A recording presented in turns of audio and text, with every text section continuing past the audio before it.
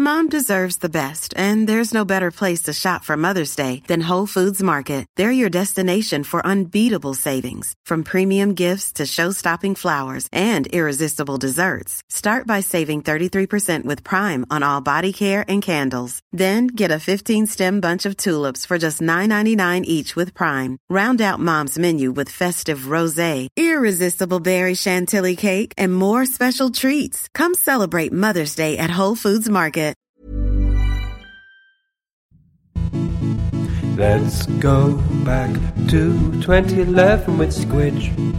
Let's look at the World Cup again with Squidge. Hello and welcome to the Squidge Volleyball. It's not Squidge Volleyball. Do I mean volleyball? Hold on. Which is the... Yes, volleyball. It is volleyball. Are you sure? I've ruined my own joke twice. It's fine. I'm going to start this again, but we can keep this all in. Okay, we ready? Do we like rugby? Not rugby. Rugby isn't relevant. Why am I talking about rugby? It's the Squidge Volleyball World Cup Retrospective podcast. Right, that's the one. And today, we are going to be talking about the fixture from the 2011 Volleyball World Cup, in which Russia the Russian volleyball played team. Italy. The Russian volleyball team played the Italian men's volleyball. She made that clear for us. The men's volleyball World Cup, yeah. Because obviously, volleyball being one of those sports where women's volleyball is bigger. I watched the wrong match. Volleyball. Did you? I watched the women's. What did you watch? Oh, mate. But we've been doing this whole podcast. We're, 20 episodes in to a podcast about the men's volleyball tournament. I forgot again. I'm sorry. Did you? I mean, to be fair, for 20 episodes in a row, I did just watch the scene from Top Gun where they play volleyball. Yeah, I know. You've been reminding me the whole time that we're watching the men's, and Top Gun. But I'm sorry. Next time I'll get it. Okay? Okay. Right. We're just going to have to crack on and present a really balanced view between the men's and women's volleyball from 2011. As a backup plan, I did watch the men's rugby match from the 2011 Rugby World Cup between Italy and Russia as well. So we can talk about that instead if you want to. So, what's that? What's what? Sorry. What are men? Men. They're like women. Wait a second. I watched the women's match as well. Did you know? Yeah. Ah. But we can't. No, we can't. But it's a podcast on the men's rugby. We can't do it on the men's volleyball. We can't do it on the... Look, the point I'm making is when you type 2011 Italy-Russia full match, into YouTube, something comes up and it's about 2 hours long and I started playing it and then I realised 2 minutes in it was volleyball. Oh, really? Yeah. It took you 2 minutes to realise it was volleyball? Well, because there's all these trailers for volleyball and I was like, okay, clearly they recorded the program, they recorded the broadcast, right. And they had loads of trailers for volleyball beforehand. Okay. And then I realised, no, this is just a volleyball match. When they scored the first point, it started. Thought, hang on a second, this is different. Yeah, wait a second. Why is Tom Cruise here? Yeah, the last set finished 25-21 to Russia. Okay. It was a 3-1 victory over Italy. For Russia, okay. For Russia, yeah. They look furious. They're big, angry lads, the Russian volleyball team.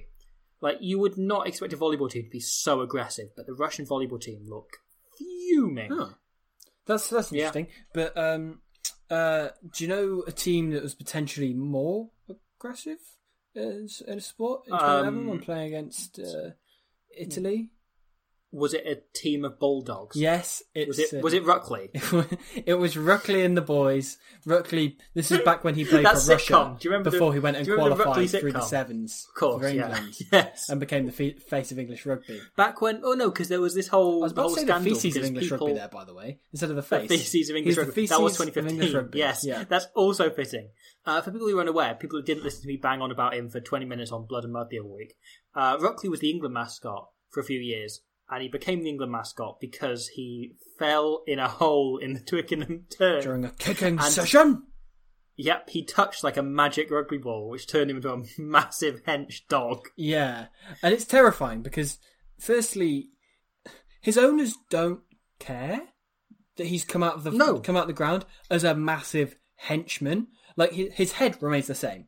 However, his body becomes some mad, I think you compared him to James Haskell. Yeah, he looks like James Haskell. He's got James Haskell's body, and that kind of ultra built. His owners just kind of go exactly. Like you're all grown up. Like, it's it's like the opening titles of Clifford the Big Red Dog. Yeah, right. When it's like they're like, oh, we got this dog right. It was really, really small, and then one day suddenly it was bloody massive. Yeah, it's one of my favourite storylines, to be honest. Is Clifford the Big Red Dog, because there's a great bit of character development in there. In that he goes from being a small boy to a very big one. I shouldn't praise Louis C.K. considering he is a serial public masturbator, but there's a great bit of Louis C.K. stand-up from before we knew he was a serial public masturbator and a creep and everything else, where he talks about how Clifford the Big Red Dog is the worst book series because there's 90 of them, and in all of them the plot is, look how big this dog is. Yeah, do you think that maybe get used to it, the fact that because every time it's always just kind of like, oh yeah, dog's pretty big again, when that happens, or maybe they're like, oh, how many bonios do you have to buy him? Classic. Oh boy, ho ho. Oh, most dogs are sniffing the side of trees and he's knocking them down like no tomorrow. Whenever he pisses against a lamppost, actually the piss is bigger than the lamppost. Yeah. People start marking his own marks. Yeah. That's a solid bit. I saw a film yesterday called 100... We're going on another tangent, do you mind? Yeah, that's fine. Oh, should we introduce us quickly? I'm Robbie /Squidge, I'm Will Owen. Great, okay. I saw a film yesterday called 100% Wolf, right? Okay. Which is an Australian movie. It's kind of notable for being like one of the 3 films that have been released for the cinemas reopening from COVID. Right, okay. Is it just one long shot on a wolf? And yes, it's 100%. It's 100% wolf. Yeah. Yes. No, it's just a recipe. It's just a recipe for how to make wolf. How to make wolf. You put in one wolf, and you have a wolf. And that's it, yeah. He just does a wolf there, yeah. Yeah. Basically, right, the plot is there's this boy and he's a werewolf, right? But he doesn't turn into a werewolf until he's 16. Like his 16th birthday, so he turns into a werewolf for the first time. The recipe is one boy, and you have a wolf. Yeah, exactly, so yeah. You don't even need wolf to have wolf. No, he's 50% wolf, really. Right, the plot is, right, on his 16th birthday, he's going to turn into a wolf, and his dad is like the leader wolf, and he's like the biggest, scariest wolf. This is bollocks! For my 16th birthday, I got the greatest hits of 10cc. What if I want to become a wolf? Birthday? Come on. I know, it's rubbish, isn't it? I can't remember what happened on my 16th birthday, but it was not interesting. I did not become a wolf. You're implying getting the greatest hits of 10cc is interesting. No, it's memorable, isn't it? Yeah, fair. You always remember. Then again, I'd remember it a bit better if I turned into a wolf. Or would I? So would I. What if you didn't listen to it the full way through? And if you'd listened past Dreadlock Holiday, which apparently there are more hits than Dreadlock Holiday, you would have turned into a wolf. I assume that's track 1. Yeah. It's either track 1 or the last track, isn't it? No, it'll be track 1. You either play it right up or you hold it so you hold people's attention. No, but it's 10cc. They're not going to hold people's attention. That's the issue. They try to hold people's attention by putting one of 2 hits at the start. They're such a low caliber that they're 40cc below the minimum cc in Mario Kart. Yeah. Yeah, okay. So 50% wolf, right? 100% wolf, right? 50% wolf, he's dropped. 50% wolf. To be fair, he's 50% well, he's a boy. man. He's 50% boy, 50% wolf. Exactly. Yeah. So when he turns 16, right, he goes into the moonlight for the first time. He's going to transform into a wolf. And he turns into a poodle. Oh. And that's the whole thing, right? It's like, so it's pretty much a reverse Clifford. Yeah, exactly, yeah. So like he becomes a poodle and he has to then run around and prove himself that he has like 2 days to prove himself that he's a wolf. And, to like, qualify for the Poodle Olympics or something. Yeah, exactly, yeah. It's like Putin stood over his shoulder telling him, I'll put you down. But basically, right, there's this bit where, because he meets a scrappy young other dog who's like a crossbreed who lives on the streets and is hard and whatever, played by Samara Weaving. I did not realise it was Samara Weaving until afterwards, and then it sort of made sense. But yeah, so she then teaches her all the dog tricks and how to be a dog rather than a wolf. Sure. And because there's this big thing built up like dogs and wolves hate each other, which doesn't make any sense, but fine. So he's having to hide the fact that he's actually a wolf, but he's not a wolf, he's a dog. So Samara Weaving at one point is saying like, oh yeah, this is how you mark territory and this is what you do and this is you do a piss. And he's like, oh, I'm never going to wee in public. So this film, 100% Wolf, has a potty training scene. Yes. So there's a scene then in which we see, and this is the point I was getting onto, we see the territory being marked, right? And basically what happens when you walk past an area that a dog has marked, in this world, the dog's ghost appears in front of that landmark. What? So, like, in front of the lamppost, like, the ghost of this Dachshund would appear and be like, hey, this is my lamppost. Seriously? Yeah, that's in the film. Oh, it's in the film. Sorry, I forgot. I forgot we're on about film. I thought it was in the there's also a great bit where there's a Scotty dog turns up, and all his dialogue's written to have a Scottish accent. So he's saying like "aye lassie" and so on. Except the actor they cast is Australian. So you've just got this Australian as a Scotty dog saying, "Oh, aye lassie." It's like Luke McLean, because he's got a Scottish surname, which is relevant to the rugby we're getting onto. But he's Australian. Sure, but he plays exactly. Italy. He's Australian. Exactly. Yeah. Do you ever think about me seeing 100% Wolf yesterday? Go on. So I saw 100% Wolf, right? I then saw another film, which I won't mention because I just ended up talking about it the full way. And I was planning on going back that afternoon to see there's a re-release of Inception at the minute. Right. 10th anniversary and so on. And I went to go outside and I'd come out in just a t-shirt because we'd been in a heat wave the last week. Sure. Right. And I then got to the door of the cinema and I realised it was chucking it down, and I checked the weather app and thought it was going to rain for another 2 hours, the time I'd have to be outside before going back in to see Inception. And I turned around and thought, okay, I'll just go and see whatever's on, because, my ticket will be free anyway. Right. I'll just see whatever's on just to stay inside. Because, and of course, they know you're Squid Rugby, so they give you free tickets. They just let me for free, yeah. I'm in the town rugby, so they're just like, hey, you're named after us. Yeah. So I went back inside, right, and what should be the only film playing in that hour but 100% Wolf. So I saw 100% Wolf twice yesterday. Jesus Christ, man. I know, I saw it twice in one day. So you saw 200% Wolf? I saw 200% Wolf. Accumulatively? Yeah. We're 11 minutes in, we haven't mentioned which game we're covering. It's Italy against Russia. Rugby. In the 2011 Rugby World Cup. Yeah. Yes. So I saw, 100% Wolf twice, but I only saw this game once. Really, I should be doing the podcast on 100% Wolf, because I'm an expert on that film. Yeah. It sounds like a good film. It's alright. It doesn't really. So, it's fine. Rhys Darby's in it, fine, whatever, who cares? From, Flight of the Conchords and that. So, anyway, Italy 53, Russia 17. What did you think of this rugby? I thought it was good rugby. Yeah. No, you know what? Overall, I thought that the standard of this game was pretty poor. It was... The thing is, I've looked at a lot of these games and that's so incredibly 2011. This was very 2004, the standard of this game. Because it was basically, to just briefly touch on the team, it was pretty much Italy's second team playing against Russia here. So they brought in the likes of Praticetti, Bocchino, Tognolati, who weren't particularly, they wouldn't be trusted really to play in first team Six Nations games, for Italy, it's safe to say. Only players three players carried over from the previous game, which were Sergio Parise, captain, Andrea Marzi, who had, of course, it was the previous year, wasn't it? He was Six Nations player. It was that year. It was that year, yeah. I was going to say that, and I thought, I'll correct myself. And I think it was Bortolami. It was either Bortolami or Gelden Hayes carried over from the previous game, one of the second players.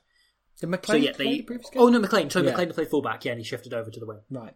So, it was pretty much the same... a different team. Yeah. And the standard of sort of... We talk so much about the lack of shape, of what we consider shape these days in the year of 2020 in rugby, but there was such a lack of it, and it was literally just whoever ran onto the ball better would make ground, this game. And don't get me wrong, the standard of it was pretty dreadful and very much like third team level these days.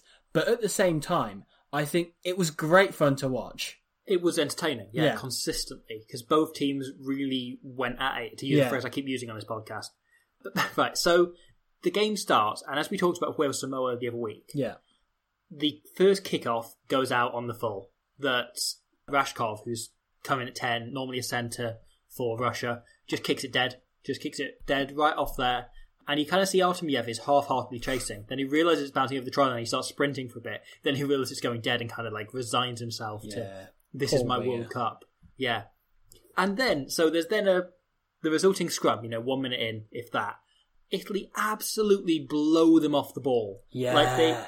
They drive it almost up the 10 metre line. Yeah. And the other thing is, it's great referee by Wayne Barnes because he doesn't blow for a penalty. It's like they didn't scrummage legally. They just force them backwards. Yeah. And they keep going and going and going and make so much ground, so much momentum. And then, because they won a scrum, Italy go, lads, I think we're the All Blacks today. and they suddenly start going mental and just throwing these passes I've never seen an Italian team throw otherwise. Yeah. They suddenly start going all out and throwing offloads and trying to run lines and just not playing like any Italy team seen before or since. It's bizarre, isn't it? And yeah. The level of confidence this Italian second string backline had compared to what you usually see in the Six Nations was insane. The amount of backhanded offloads you were seeing from them, and accurately as well. And you kind of got the impression well, if you throw these offloads, lads, why don't you do it more? Yeah, and I thought this during, towards the end of the first half, especially that first half, especially the first sort of 35 minutes where Italy are completely in control. Yeah. It's the most confident I've ever seen any Italian team look. Yeah, it's phenomenal. And it's not just, the All Blacks look confident when they play Namibia or something. Yeah. But it was on another scale, the night and day difference between this Italian team and a normal Italian team. Of any era. Even the teams that played against, I suppose they struggled against Canada the following World Cup, but even the Italy team that played against Namibia and Canada in last year's World Cup. Yeah. Night and day different to this team, who just were we are the better team, we are the big boys, we've come to put you away. And they did that despite having Ricardo Boquino at 10. Yeah, and we'll get on to him. But we will. It seemed like just a proper convincing tier 1 team, which I know Italy in theory are, but I mean, you would sort of not be too surprised if they sort of scraped through this game rather than just completely convincingly, comprehensively battering Russia as they did. Yeah. To touch on the first try, which was scored by Sergio Parisse himself, and again, this shows the sheer level of confidence, having your number 8 running out the back with Adomi running. It is Parisse, though. It is Parisse, who has never, ever lacked confidence. But the way that Italy will have been sort of convinced to play, and I guess, he was behind Boquino, who is in no position to tell Parisse what to do, But to have sort of their patterns of play organised by their number 8 is something that just shows a great level of confidence. Yeah. And then he throws the dummy and does the whole "fuck it, I'll do it myself" thing. No, and but scores the try. No, but it's a really nicely worked try. It's a lovely everyone picks their lines really late, and Boquino takes the ball, and everyone then waits, sees how the defenders are lining, and then runs their lines. Yeah. And Parisse is he doesn't throw the dummy because he's Parisse and he's overconfident. No. It's he throws it because he waits. Yeah, exactly. The defence drifts off. Yeah. Because everyone's picked lines, everyone's run them decided on based on what the defence is doing. It doesn't change the fact that he loved that he scored the first try of the game. Well. Oh, yeah. And so did the crowd as well. The crowd were like, this is the lad we know. This is the guy we've heard of, and he scored. Likewise, the commentators. One player that they did. Oh. But I do have a note of 9 minutes in where I've just put, Boquino has no clue how to manage a game. No. Because at the moment that I picked that out for was Italy had made a break from within their own 22 and gotten up to halfway. Then Eduardo Gori is playing 9, isn't he? And he feeds Boquino, who has a pod of forwards to run off him. And I mean a pod, because that's what it was back in those days. And there's 3 forwards on his right-hand side, and he just kind of wildly flings it in between the 3 of them, hoping one of them would catch it. And it's you don't know your systems, do you? You don't know which of those 3 players you're supposed to be passing to. Yeah. And I mean, I think it's the same pass we're talking about, where he just lobs it over a second row's head. Yeah. And you're just, what are you doing? What are you trying to achieve there? Yeah. And then his first he then does a kick, and it's just a normal kick down the line from Russia give away a penalty, and he hoofs it right in the air, and it's it goes out, it's fine, he did the job, but he's put so much height on it. What was the point in that? Yeah, it's leaving the stadium height. It's you remember the time Lee Byrne hit a camera on the Millennium Stadium roof? Yeah, it's like that level high. Yeah. And it doesn't have to be. He's just kicking down the line from a penalty. No, yeah. And then there's one very positive contribution he makes, but it is down to a lot of incompetence when he does a really lovely kick for the corner in open play. Yeah. And both, I think it's Igor Klishnikov, might be Vasily Artemiev, is chasing back alongside Matteo Protocetti. Both go to dive on the ball. Neither of them just have any clue how to keep it in their grasp. And it ends up going through the legs of Protocetti by accident as he kind of trips over the ball. And Benvenuto kind of picks up the ball and goes, oh, well, I guess I've scored. And then gets the most big dick confidence for the rest of the game. I just don't... I've got written at one point just, who is Ricardo Boquino? I know. I only remember him for this game. That's the only thing I remember him for. He won a handful of caps over 2010, 2011. Yeah. But not regularly, he'd come off the bench for 5 minutes. because Chris Burton was their second choice at this point. He was, wasn't he? Chris Burton was their established second choice. I think he got injured, or maybe it was just drops. Yeah, one of the... Because I remember in the warm-ups in Italy's wider squad, they only had 2 fly halves, and one of them was Spacino, who no one had heard of. Yeah. I remember seeing him come in for one of their warm-up games, I can't remember which one, and him throwing one nice pass and going like, oh, is he useful then? And then games like this, and games like whenever he got a chance after that, you went, who is this guy? Yeah, as you say, he's useless. Weirdly, I have rewatched this game at some point before, and I'm not really sure why, but a few years ago I just randomly, I think, watched this game again, and Riccardo Pachino was playing, and I just thought, who the hell is he? Like, I don't remember having heard of him. Unless I just remember him for this game, and the fact that he was that bad that I would kind of keep tabs on him, and the fact that he was playing, centre in the Italian leagues or something, and just how he managed to guide his way to the Italian 10 jersey, I have no idea. The exact same thing happened with Carlo Canna a few years later. Sure, but it worked for him. Sort of came absolutely out of nowhere, and you kind of went, oh, is he enough for Riccardo Pachino? Yeah. And then he actually... loves Star Trek. No, he's actually, Carlo Canna's a very good fly-half. Yeah. And people will pick on him, but actually he's a really solid No, he's great, 10. And he's turned himself into 10 level 12. Yeah. Yeah. Whereas Riccardo Pachino was... I don't know what he brought. No. He was like watching, in that way, sometimes you see an amateur player go like, I could do that, what they do at Twickenham? Yeah. I could do that. Just stick me in the team. It's like that happened, and suddenly he realised he just looked completely out of his depth. Yeah, he did. And it wasn't, in the way, Luke Price, and I've talked about this a lot, for the Ospreys last year, he was playing above his level. Yeah. And I felt really sorry for him, because he couldn't do anything, he couldn't cope with the pace of the game. But it wasn't like that. Pachino he didn't understand what was going on. He couldn't read the game. Very unusual selection, wasn't it? Yeah. Pachino. And I think, ideally, I guess, his skill set fits the fly half position, in he could kick and pass. Yeah. And, I mean, he wasn't great at either, but he could do both to a reasonable standard.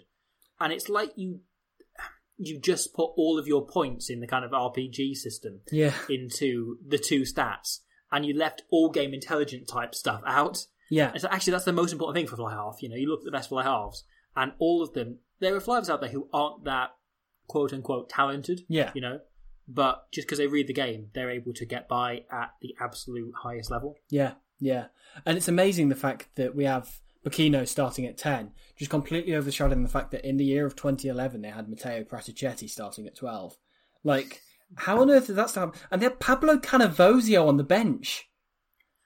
I quite like Canavozio. He was fine. He was an entirely okay player. Yeah. All right. But, yeah, very unusual back line for Italy. Yes. I should say as well, Praticetti played most of his rugby on the wing. Right, was fair to say, but plays a centre as well. To qualify. And he was, how old was he? Yeah, because he won his first cap in 2004. So that's only a 7-year test career. Fine. Yeah.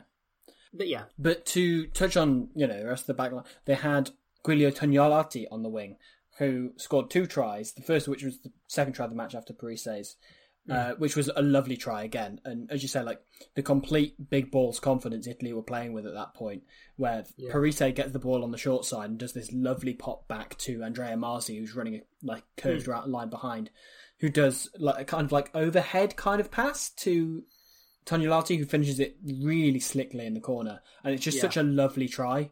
Started with that pass by Parise. Yes.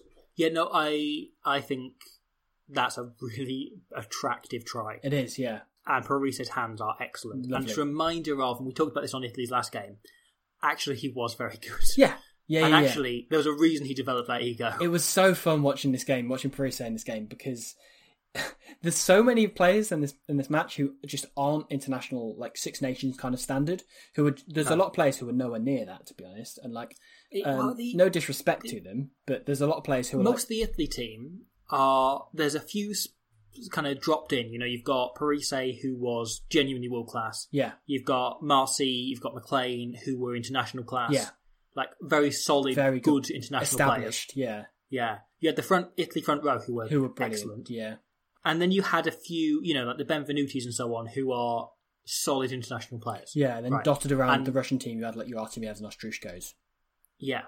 Whereas most of that Italy team is Pro 14 standard. Yeah. Like, they're not bad players. They're just, as I said, or playing a level too high. Some of them just the sort of players you'd have on the bench in a Six Nations game. Yeah. Not many of them would be trusted to start, You wouldn't find them going to Twickenham with, I don't know, Praticetti starting in the centres. Yeah.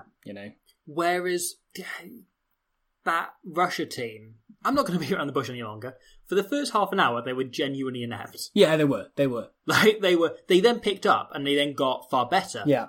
But for half an hour, they were very confused. Pretty much useless. Yeah, they were very confused. As bad as you'll see from a World Cup team. Yeah. They weren't making a tackle, or they were making the tackles, but they weren't keeping to any sort of system. Yeah. And they were conceding ground so easily. Yeah. And just opening gaps. And to be honest, if we didn't need gaps, terrible. Yeah. Yeah, exactly. And they weren't covering the backfield. Themselves. Yeah. And I think actually part of what happened in the second half is that they started covering the backfield far better. Yeah. Which meant Italy couldn't get a kicking game that exploited. Yeah. Italy and they sort of discipline out a lot as well.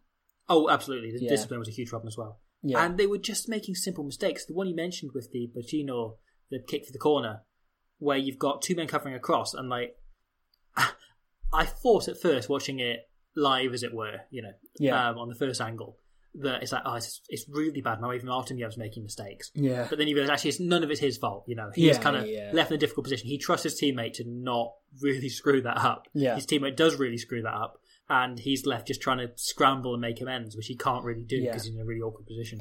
Then, at this period, the last Italian try before Russia start to wake up is Tognolati's second. So Russia have a bit of an attack and find a little bit of space, but get dumped into touch.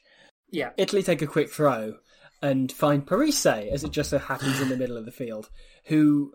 He knows that if he just runs hard enough, he will be able to make some space himself. So he throws a dummy and swerves around 2 or 3 Russian players, and he throws this beautiful offload to Tognolati, who scores under the posts, and does that funny little baby celebration where he puts the ball up his jumper. I'm not sure if he had a kid at that point, I'm assuming. He did. Yeah, his partner gave birth that week. Right, okay. And he was away playing the World Cup. Remember, he scored 2 tries. Right. And the week that his baby was born. And he then does, like, the other one is he rocks the ball like his baby. Yeah. Okay, yeah. But not long after that, Russia make a change which is inspired, shall we say. Mm-hmm. I'm not sure if it's through an injury or if it was tactical. However, Alexander Shakarov, good scrum half in his own right, had been perfectly fine. He does throw a properly terrible pass where he just drops it on the floor in front of him, essentially. Yeah, where it goes about 5 inches forward and to nobody. Yes. He just kind of drops it in front of the Italian defenders. Yeah, and everyone kind of just goes, you just do that? And Wayne Barnes actually waits a moment before blowing his whistle. That is a forward pass, because I've never seen that before. Yeah, sure. And don't know why he'd do that. There's a couple of things where Wayne Barnes kind of has a sympathy for Russia. Because absolutely nothing's going their way from a momentum and game point of view. But so he, like the yellow card, I think, Italy received a yellow card, and I don't think that would have been given the other way around. No. Russia did so much worse in their own 22 than Ungaro did at that point. But it's for taking a man out without the ball. Yeah. And it's a penalty. It's a penalty. Very hard done by, but yeah. Yeah, but it happens because I did as well. Like, I think everyone felt sorry for Russia. Yeah. And the crowd really got behind Russia as well. Yeah. But, as I say, Shakarov's a perfectly good scrum half. I've watched him, a fair few times. But they bring him off in favour of the great Alexander Yanyushkin, who is just a god among scrum halves. He is a man who simultaneously manages to look like a 10-year-old boy and a dad. Yes. Yanyushkin looks like he's made of Lego. He does, doesn't he? He's slightly too rectangular. Like, there's something about him, he's the wrong shape. He's 5'5". Yes. But he's built. But he's not he's not sort of muscular, he's just sort of square. He's very square. And honestly, I love him because his style... He doesn't look like his shoulders be able to move his arms. He looks like he should be stuck in one position. Despite all of this, you'd think he's sort of like, sort of kicking that. And he has played 10. I think he's played on the wing for Russia as well. And he played a lot of 7s, of course, as well. But his style of play is so, open, broken field, kind of he will play at 1 billion miles an hour. Yeah. So, the closest thing, I think, the closest comparison you can make is Faf de Klerk. Yeah. both in terms of his build as well. His body shape is very similar. His body shape, and he plays a bit like Afterglow. He's a massive, tiny shithouse. Yeah. Like, he's he would nippy chase and he's quick and he likes to whip the ball away, but he's mostly sort of just angry with men bigger than him. Yeah. He's got that kind of small man syndrome, but he channels it really well. Yeah, absolutely. And so, not long after Jan Yushkin comes onto the field, Russia get a line out in the Italian territory.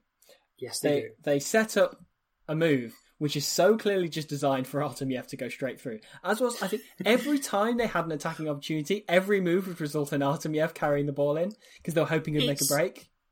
Yeah, it's either Artemiev or it's Matigovsky in the centre. Makovetsky, 12. Yeah. Makovetsky, yes, thank you, sorry, yeah. At 12, yeah. It's either that or they want him to crash past 3 people. Yeah. Because they seem to think he's bigger than he was. Offload to Artemiev. But I don't know if it's...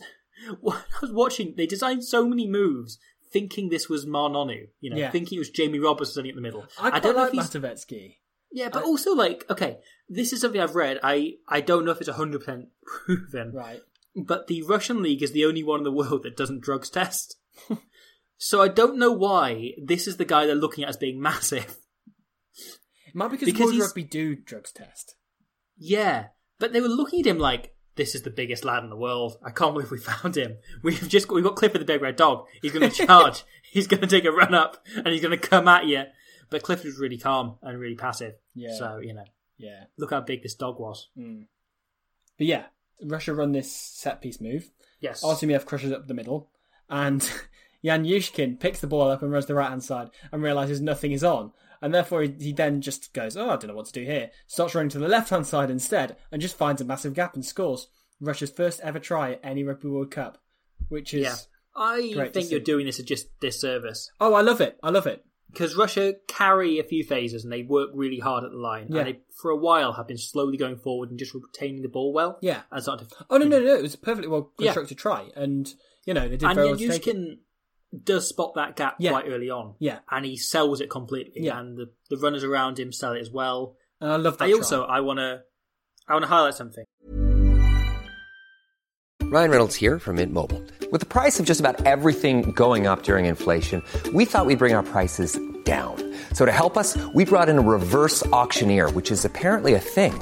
Mint Mobile Unlimited Premium Wireless. How to get 30, 30, bit to get 30, bit to get 20, 20, 20, bit to get 20, 20, bit to get 15, 15, 15, 15, just $15 a month? Sold! Give it a try at mintmobile.com/switch. $45 up front for 3 months plus taxes and fees. Promo rate for new customers for limited time. Unlimited more than 40 gigabytes per month. Slows full terms at mintmobile.com. I'm Sandra, and I'm just the professional your small business was looking for. But you didn't hire me because you didn't use LinkedIn Jobs. LinkedIn has professionals you can't find anywhere else, including those who aren't actively looking for a new job, but might be open to the perfect role, like me. In a given month, over 70% of LinkedIn users don't visit other leading job sites. So if you're not looking on LinkedIn, you'll miss out on great candidates, like Sandra. Start hiring professionals like a professional. Post your free job on linkedin.com/people today. So, when I came to watch this game, I remembered that I had a version of this saved from when I made the video on Russia ahead of last year's World Cup. Okay. So, I had this game saved with Russian commentary. Although at first, so it starts off, the first 2 minutes of the video are a Kiwi guy talking, then it throws over to the Fox Sports commentary, then it throws over to the Russian commentary. Right. So I get this commentary whiplash. The Kiwi guy at the start, calls him Serge Paris. Yeah. Yeah. Not even Sergio, calls him Serge Paris. Sure. Which is just incorrect. What's he called? Is he Derbyshire? Derbyshire. Which just Derbyshire. That should be one of the easier names for him to pronounce. Apparently not, yeah. He describes Adam Burns as the Aussie bloke. Which, yeah, because he was, Russian grandparents, lived in Australia most of his life, or all his life. He says his phrase, and I wrote this down. He says he's the Aussie bloke. His mother has a Russian. And then he moves on to the next player. Just in the dungeon. Once had a white Russian, and then suddenly it's just... You're qualified to play for him now. You can go to the World Cup, lads. He's keeping Anushkin in a dungeon somewhere, in his bed. On the contrary, on the New Zealand commentary, which was Gordon Bray, Matthew Cooper, and Justin Marshall. Right. I think those were all Gordon Bray. However, fun pronunciations of players' names include, instead of Shakarov, what do you think a good mispronunciation of that would be? Shakirov? Shakira. Shakira. At one point, Gordon Bray calls him Shakira. Well, he sold that sidestep. His hips truly did lie. Yep. Shakira. Twice. No, Okay. in fact, Gordon Bray once and Justin Marshall once Talafau. called Tognolati Tortellini. Oh, that's terrible. That's like Greg Clark saying, I watched for some reason Italy-Namibia last year with the Australian commentary, and Greg Clark said, "Oh, it's a great assist there. You should buy him a bowl of pasta." You can't just say that. It's just xenophobic. I mean, in fairness, Giulio Tognolati does sound like a name for pasta. He does, yeah. He's the one player that I think, if I were to make So up... does Pacino, actually. Pacino sounds like pasta. Does a bit. It sounds like I've also thought, folded parcels. I've also thought Ricardo Pacino sounds and looks like he should be like the expert on a DIY show. Like, not the host. He should be the guy that brings like shit tons about the history of nails. Yeah. I've also thought that Tommaso De Picie sounds like a pasta sauce. No, he sounds like an expert chef. He should be on This Morning, like teaching you how to make Ricardo Pacino. Yeah, that's fair. Finally, I think it was Matthew Cooper called Mauro Bergamasco, pretty famous player. Yeah. Bernasconi. Bernasconi, not even Berlusconi. No, Bernasconi.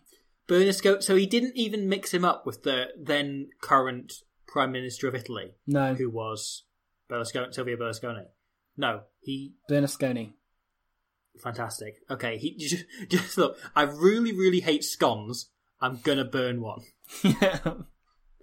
No, so I want to pronounce it wrong. Yes, my point about the Russian commentary was because I watched this game with Russian comms, right? And I think this is worth highlighting. Right, their commentary as Yanushkin scores his try. Okay. We ready? I'm so ready.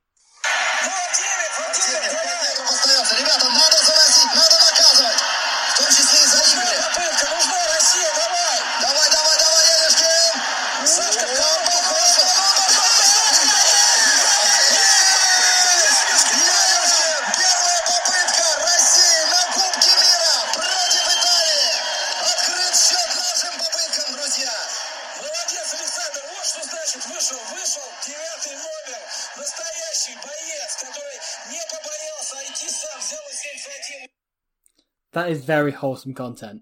It really is. I'm really happy for them. Yeah, I love that. And it did get me thinking as well, right? Or not thinking, just intrigued by the Russian commentary.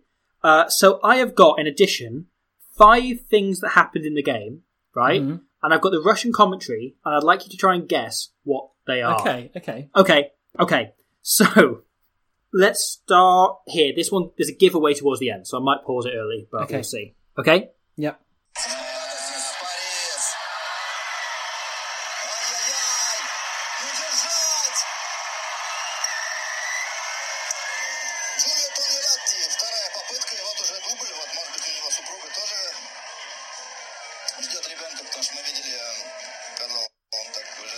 I'm guessing that's Tognolati's second try? That is Tognolati's second try, the one you described a really lovely offload by Sergio Parise, which made them go, ay, ay, ay!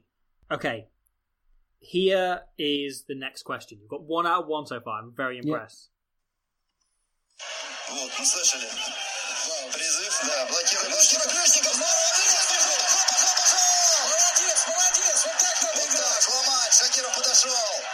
That's Vladimir Ostrushko's try.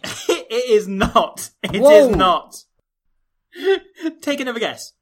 Vladimir Ostrushko makes a break early on. Is it that? Nope. It is Igor Klichnikov taking a clearance by Italy in his own half. Under very little pressure. Okay. I think Italy have had all the ball up until now. And they're just excited to be taking part. Yeah, exactly. Someone's going he gets really carried away and starts screaming. And at this point, I made a note. They are 17-0 down. Oh, bless them. They get the ball and they get super excited. Okay, here is another one on a... Oh, I won't say anything.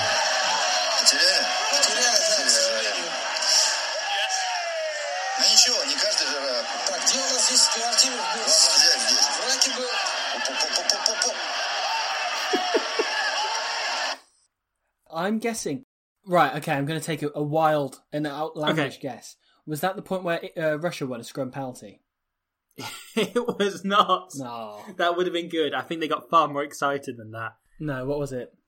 As he says, pop, pop, pop, pop, pop, pop, pop, pop. Vasily Artemyev drops on a loose ball. Italy stab a kick through from that. They've got a bit of an overlap. They put a grubber through. Sure. And Artemyev dives on it. And he goes, pop, pop, pop, pop, pop, pop, pop, pop. I just thought that was fun. Yeah. How many more? 2? 2 more? Sure. Let's do 2 more. Yeah, 2 more. Oh, I've got 3 more. Should we do all 3? Let's do them. Still 3, okay.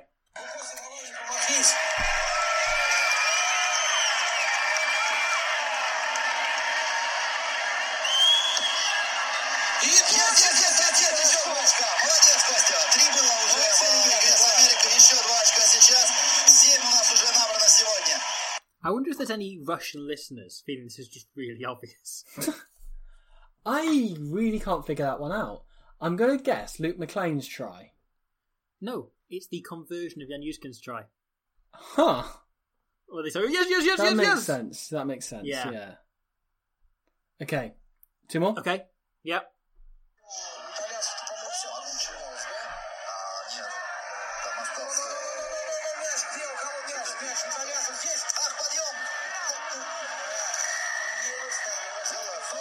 I'm going to guess that's Makovetsky's try. No, that is the last try by Alessandro Zani. Right. No. Basically, what happened... Should we talk about that try for a second? Sure. It's boring. Basically, what happens is Russia have a scrum on their own line. Italy drive them off the ball spills loose. Zani picks it up, dives over. Yeah. And as they're shoved off their own ball, he starts going, no. Oh, bless him. Which is the satisfying moment. Yeah. And last, but absolutely not least, I reckon you should be able to guess this one.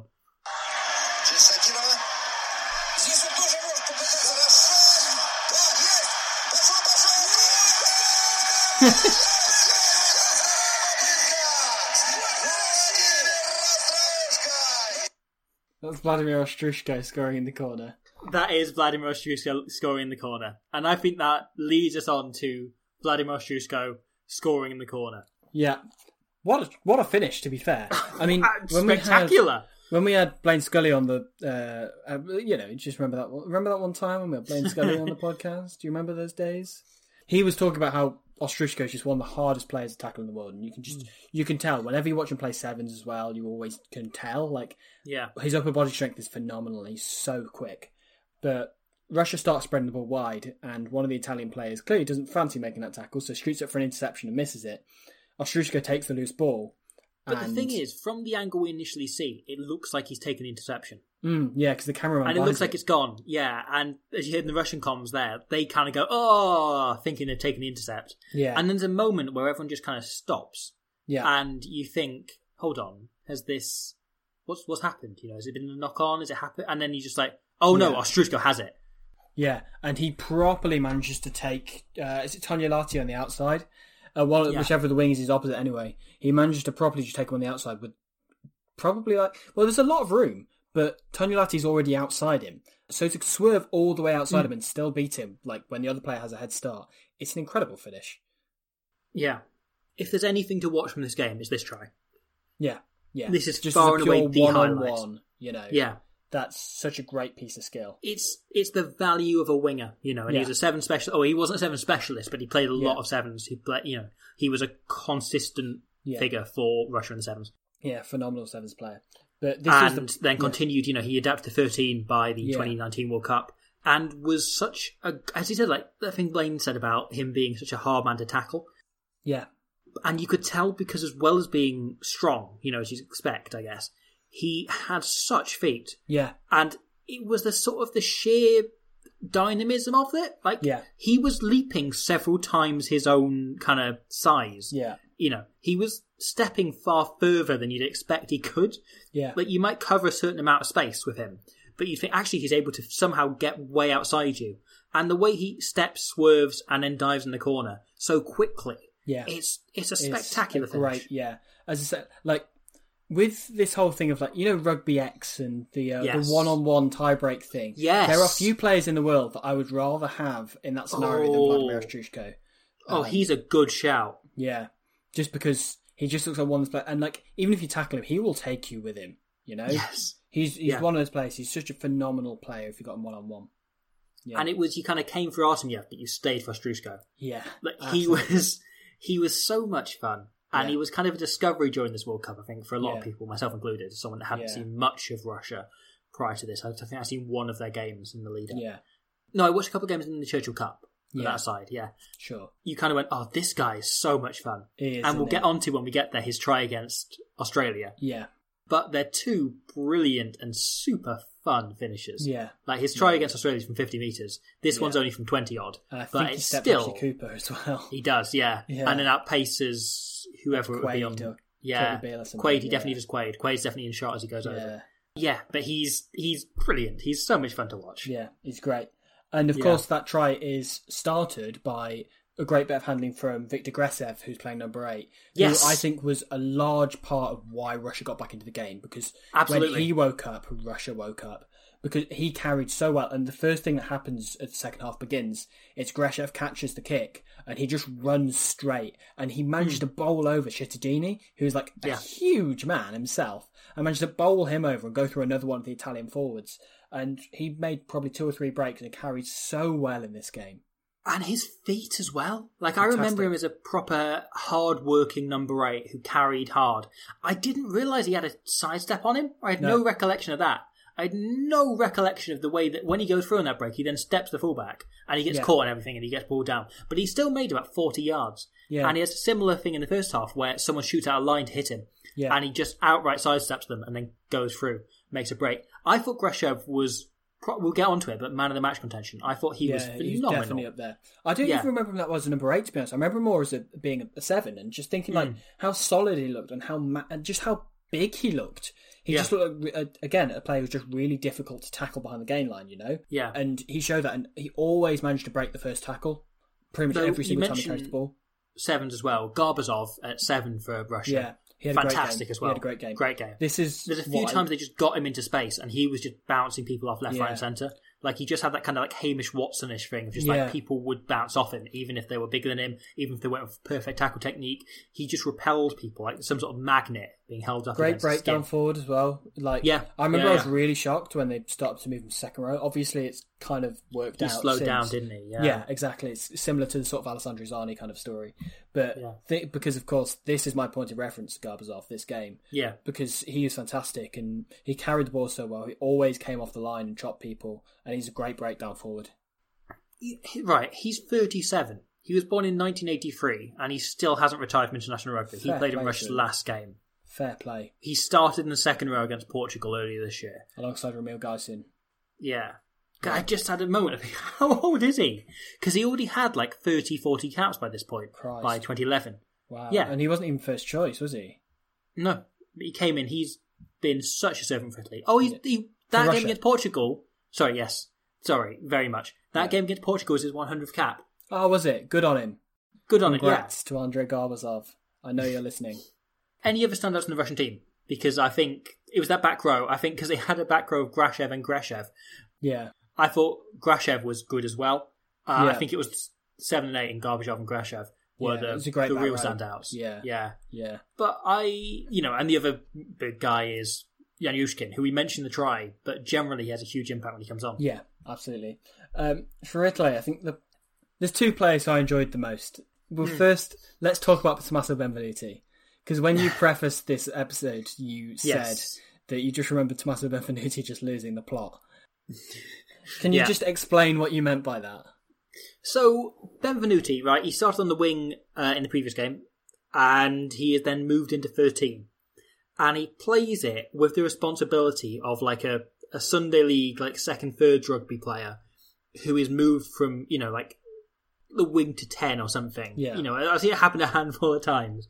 Like lower level and moved into a more responsible position. Sure. And just go, it's my day, lads. It's my day. I'm on this. So he plays the first half just offloading everything and just running these lines. He scores quite a nice try. It's not nice, but he scores a try. He scores a try, sure, yeah. He finishes it well.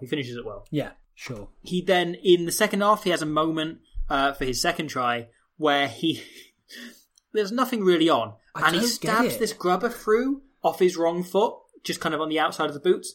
it bounces through and he just about managed to get it with one arm outstretched. Like, the ball bounced to a completely different place to where he's going, but one arm outstretched just managed to dot it down. He then decides, because Ricardo Bacchino is completely useless, actually, lads, I'm taking this. And he takes over the goal kicking. And how does it go, William Rees-Owen? He sprays it very far to the left-hand side. See also the next 3 conversions he attempts. Because on the second conversion, he improvises his own kicking stance, which you can tell he's never done before. Like, you can tell it's the first time he's done it. He does something like with his arms, where like he puts his arms up sort of together in, like, I guess kind of a Garamara way, but he kind of has them crossed, I suppose. But you can tell he's never done this before. No, and he's got this look of like, I know when I tried kicking, and when I practiced as a kid, you'd kind of pretend you had a Wilkinson style bit, so you'd kind of hold your hands in a certain way, you'd wave them about a bit, and you'd add your own bits in, and eventually you reach a station which you just go, no, I need to grow up, none of this actually helps anything. But he was doing that, he was kind of waving his hands about, and it changed each kick, and he sort of looked like, that thing when they have like gifs of boxers doing that like standing ready pose, like on like on a fighting game menu character select screen, and he's kind of got his fist kind of hovering a bit like back and forth. It looked like he was doing that, and then he kind of lines up the kick and he shanks it completely in a different way each time. Yeah. So one of them he hits too high, one of them he just hits wide, and one of them he hits like really like I always remember there was a guy who played for Perpignan, South African, called Philip Berger, who I always remember because he had the lowest kicking style I've ever seen. He basically hit it like 5 meters over the bar, and he wouldn't climb at all. Like exactly, like from halfway, he kicked goals from halfway, but he kicked it so low the trajectory of his kick did not climb at all. And he kicks one of them a bit like that, like not to the extent of Philip Berger, who again will be one of these players not a particularly famous player, but I'll remember him in 100 years' time because he had a really unique kicking style. Are you going to be talking about rugby still when you're 125? Yes. Yeah. Yes, I am. You signed a contract. I frankly, I thought I was going to be talking about 100% Wolf when I'm 125 as well. But it'd be good to talk about rugs. I hate that. Why did I say rugs? Because I love carpets. Anyway, so Benvenuti, right? Yeah, he takes over the kicking. He misses them all. I went and looked this up. I went and checked. Take a guess how many kicks Tommaso Benvenuti has kicked in his professional career. 0. No. Oh, really? 1. 6. Oh. 6. So he kicked 1 penalty for Perpignan, and he's kicked then 4 conversions for Treviso. Right. And then he kicked 1 for 1 goal for Emerging Italy when he was playing for Italy. Right. But I went and checked, and he did his kind of his points tally for the under-20s and under-18s suggested he kicked as well. Right, okay. So he kicked his up to under-20s. So that wasn't the first time he ever kicked a goal, even though it looked like it. But they weren't, it wasn't massive point tallies. It wasn't like he was the designated first choice kicker. No, of course not. But he might have filled in every now and again. Like all of his kicking tallies for age grade Italy looked like they were... But he was just very eager to take 1 or 2 in this game. Exactly, instead of Massey or McLean. Yeah, he has, in fact, I believe, nailed 1 conversion for Italy. He definitely has kicked some. I'm going to check this for certain. I don't think he has. No, he hasn't. No, you're right. You're right. No, he has not. Well, but he has attempted 3. Yeah, and missed them all. Should we talk about Matevetsky's try towards the end? So, what a try, to be fair. It's lovely, isn't it? Yeah, they built for so long, and it's a great pass by Rashkov to finish it off. Yeah. And there was this thing in the World Cup last year, watching the opening game in the Tokyo Fan Zone. Someone said to me about, God, I never knew Russia would have good hands when they put together like one nice passing movement. It was like, actually, this is what they were in 2011, is they were a handling team of big units. They were designed so differently to the current Russia team, what Lynn Jones got out of them, which is he went, we've got some big units, and we've got a 10 who's an absolute shithouse. Let's make the most of this. Whereas this Italy team, actually they chucked the ball about and they tried to move teams about in a way that didn't make any sense, but they just looked like they were having fun. And that was what this try looked like. But I remember before these matches at the World Cup, Kingsley Jones had set them a target to beat the USA, come within 50 of Italy, and come within 70 of Ireland and Australia. And that included scoring tries. They knew that their defence wasn't going to be as good. They weren't going to be as fit as these teams. But they really, really practiced their ball skills and they played really well. Obviously, they didn't go for respect as much as the 2019 team did, where they tried to keep the scores down. they kind of acknowledged that, but they really, really wanted to shut the ball about, and that try really, really showed it. Yeah, absolutely. And it is just, there's lots of passing, lots of offloading, and then right at the end, as said by Rajkov, who normally a 12, moved into 10 for this game. Normally 13. And his kicking, normally 13, yeah. His kicking was up and down, should we say. Yeah, he hadn't gone for a kicking session. With Ruckley, no. Yeah, up and down, thankfully not charged down, but up and down.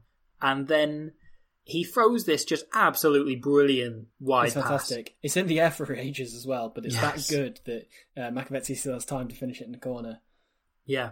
And it isn't like a Ricardo Paquino pass, which just floats way too high for way too long. Lovely. And does nothing. It's lovely, it's accurate, and Makovetsky's able to slide over with, unopposed, like no one nearby. Yeah. And it's kind of, there's something about it, you almost want to call it back and check something. Yeah. Because it looks too clean and crisp. Yeah, too good to be true. Yeah. Okay, another player who I was saying earlier, sorry, I forgot about this. Two players I enjoyed. The other one, I really enjoyed Tony Lati in this game. Like, aside from his 2 tries, he was great fun. So he was having such a good day, wasn't he? Yeah, because this is like the most space he's had in an Italian match. So there's 3 instances I want to pick up on. Okay. The first of which is that he manages to kick a ball out on the full from kicking it through a ruck.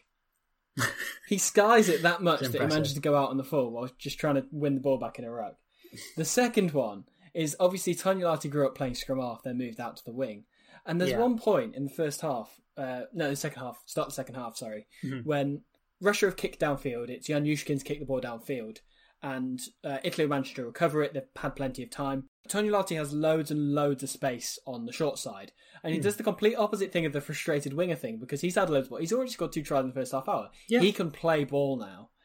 Instead of darting down that side where he would have made a good break, he instead just decides to flex a box kick, even though there's nobody behind him either. So he's not set for it. But basically he's just decided, well, I might as well kick it before Eduardo Gora gets back here, or else he'll bollock me. Because he could take it himself. He's having, you can see how much fun he's having. Yeah. And then the final... I don't know if there's something in like, I know when I get back to Italy, when I get back home, I've got a newborn baby and I'm not going to sleep for 3 years. This is the last time I'm ever going to have fun. Yeah, you can show off in front of his mates. But the final point that I wanted to go with was just before Makovetsky's try. It was literally in the phases leading up to it. You can see there's a fight starts to break out. Yes! Tony Lati is involved in that. And he sees the number 21... who he's opposite. And 22, isn't it? No, it's 21. Okay. He sees that his opposite man, who is playing in the centre, he gives him a bit of a push and goes to him and thinks, yeah, go on then, I'm going to get him. But what he doesn't realise is that his opposite man is Mikhail Sidorov, who was a flanker who could play in the centres. So he was, could play back row /centre /wing, very versatile player. And he is hard, man. Like, then Sidorov kind of turns around and goes, oh, you're pushing me. You may be like loads of points up, and you may have scored a couple of tries, but you're still a winger, and I would still knock you out. And he that means I've got even less motivation, or even less reason to not get a red card. Yeah, exactly. And then he properly just goes for him and just starts like getting ready to just pummel him. At which point then he shoves Tony Lati away with force, and Tony Lati then just kind of looks at him like, fair play, and gets back in the line. Like tries to like style out. It's like, oh, I'm too cool to fight you, but really he is shit scared. Oh yeah. I've always got a sense from Tony Lati that he's the kind of guy that uses "I play rugby for Italy" as a chat-up line. Yeah, he probably does. Like, there's something about him that kind of suggests that to me. Like what I said before about Alexis Palinson having leather jackets. Yes. Like, I get the same sort of energy from Tony Lati of like, he thinks he's shit up, and it's great that he got a chance to show it. You know the cliche chat-up line where people say, oh yeah, I could have gone professional but broke my leg? He's like that, but he never broke his leg. Yeah. He actually, and once, he's got 2 tries.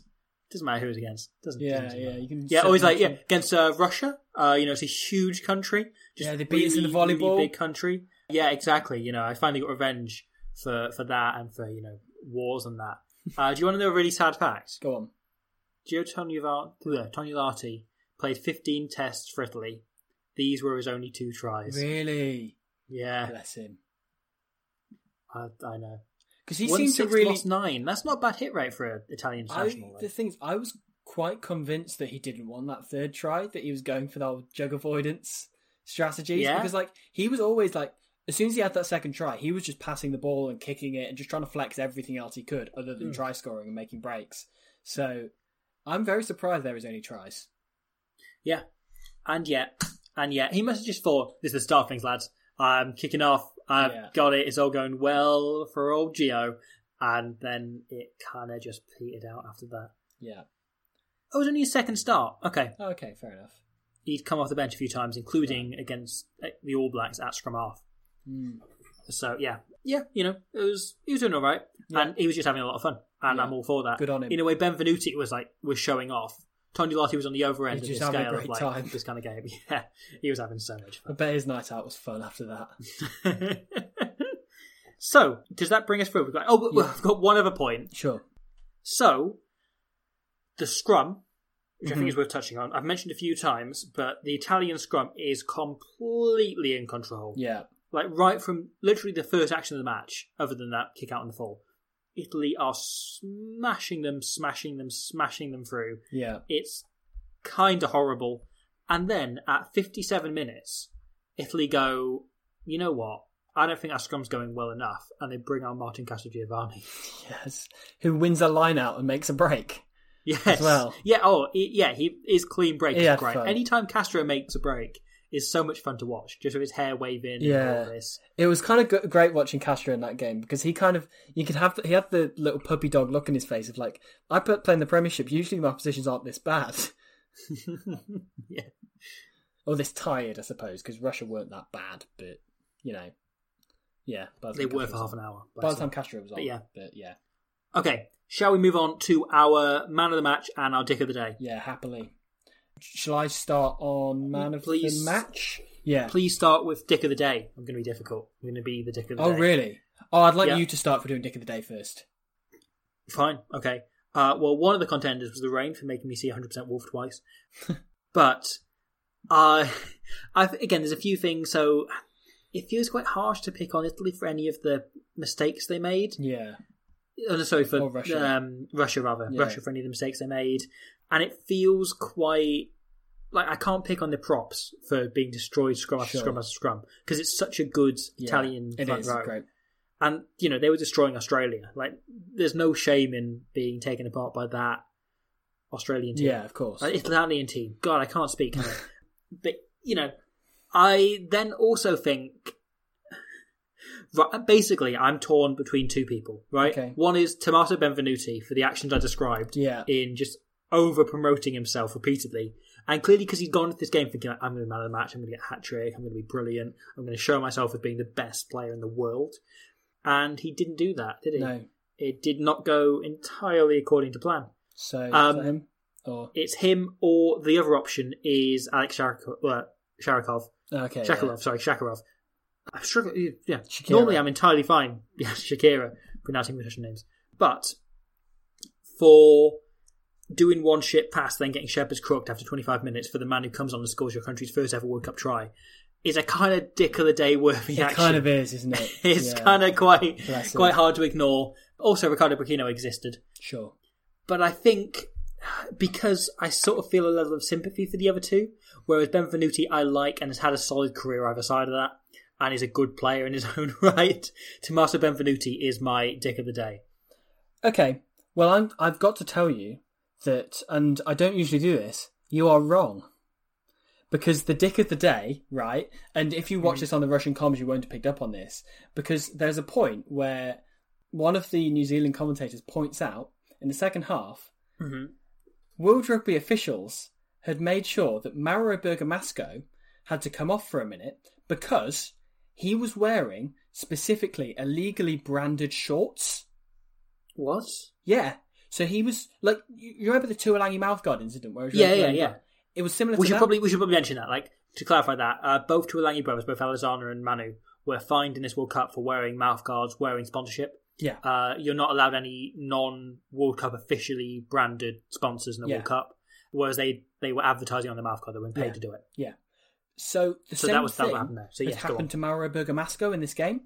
He was wearing branded shorts, and clearly at some point in the first half, a World Rugby official had spotted this and tried to get hold of him. And so Wayne Barnes had to sort of say to him, "Oh yeah, can you just go and change your shorts, please?" So the commentators were saying, "Oh yeah, Mario Burgomasco is wearing branded shorts, so he's having to just change them." So yeah, he had to come out, and then he ran on with a different pair of shorts. So Mario Burgomasco, for that, is the dick of the day.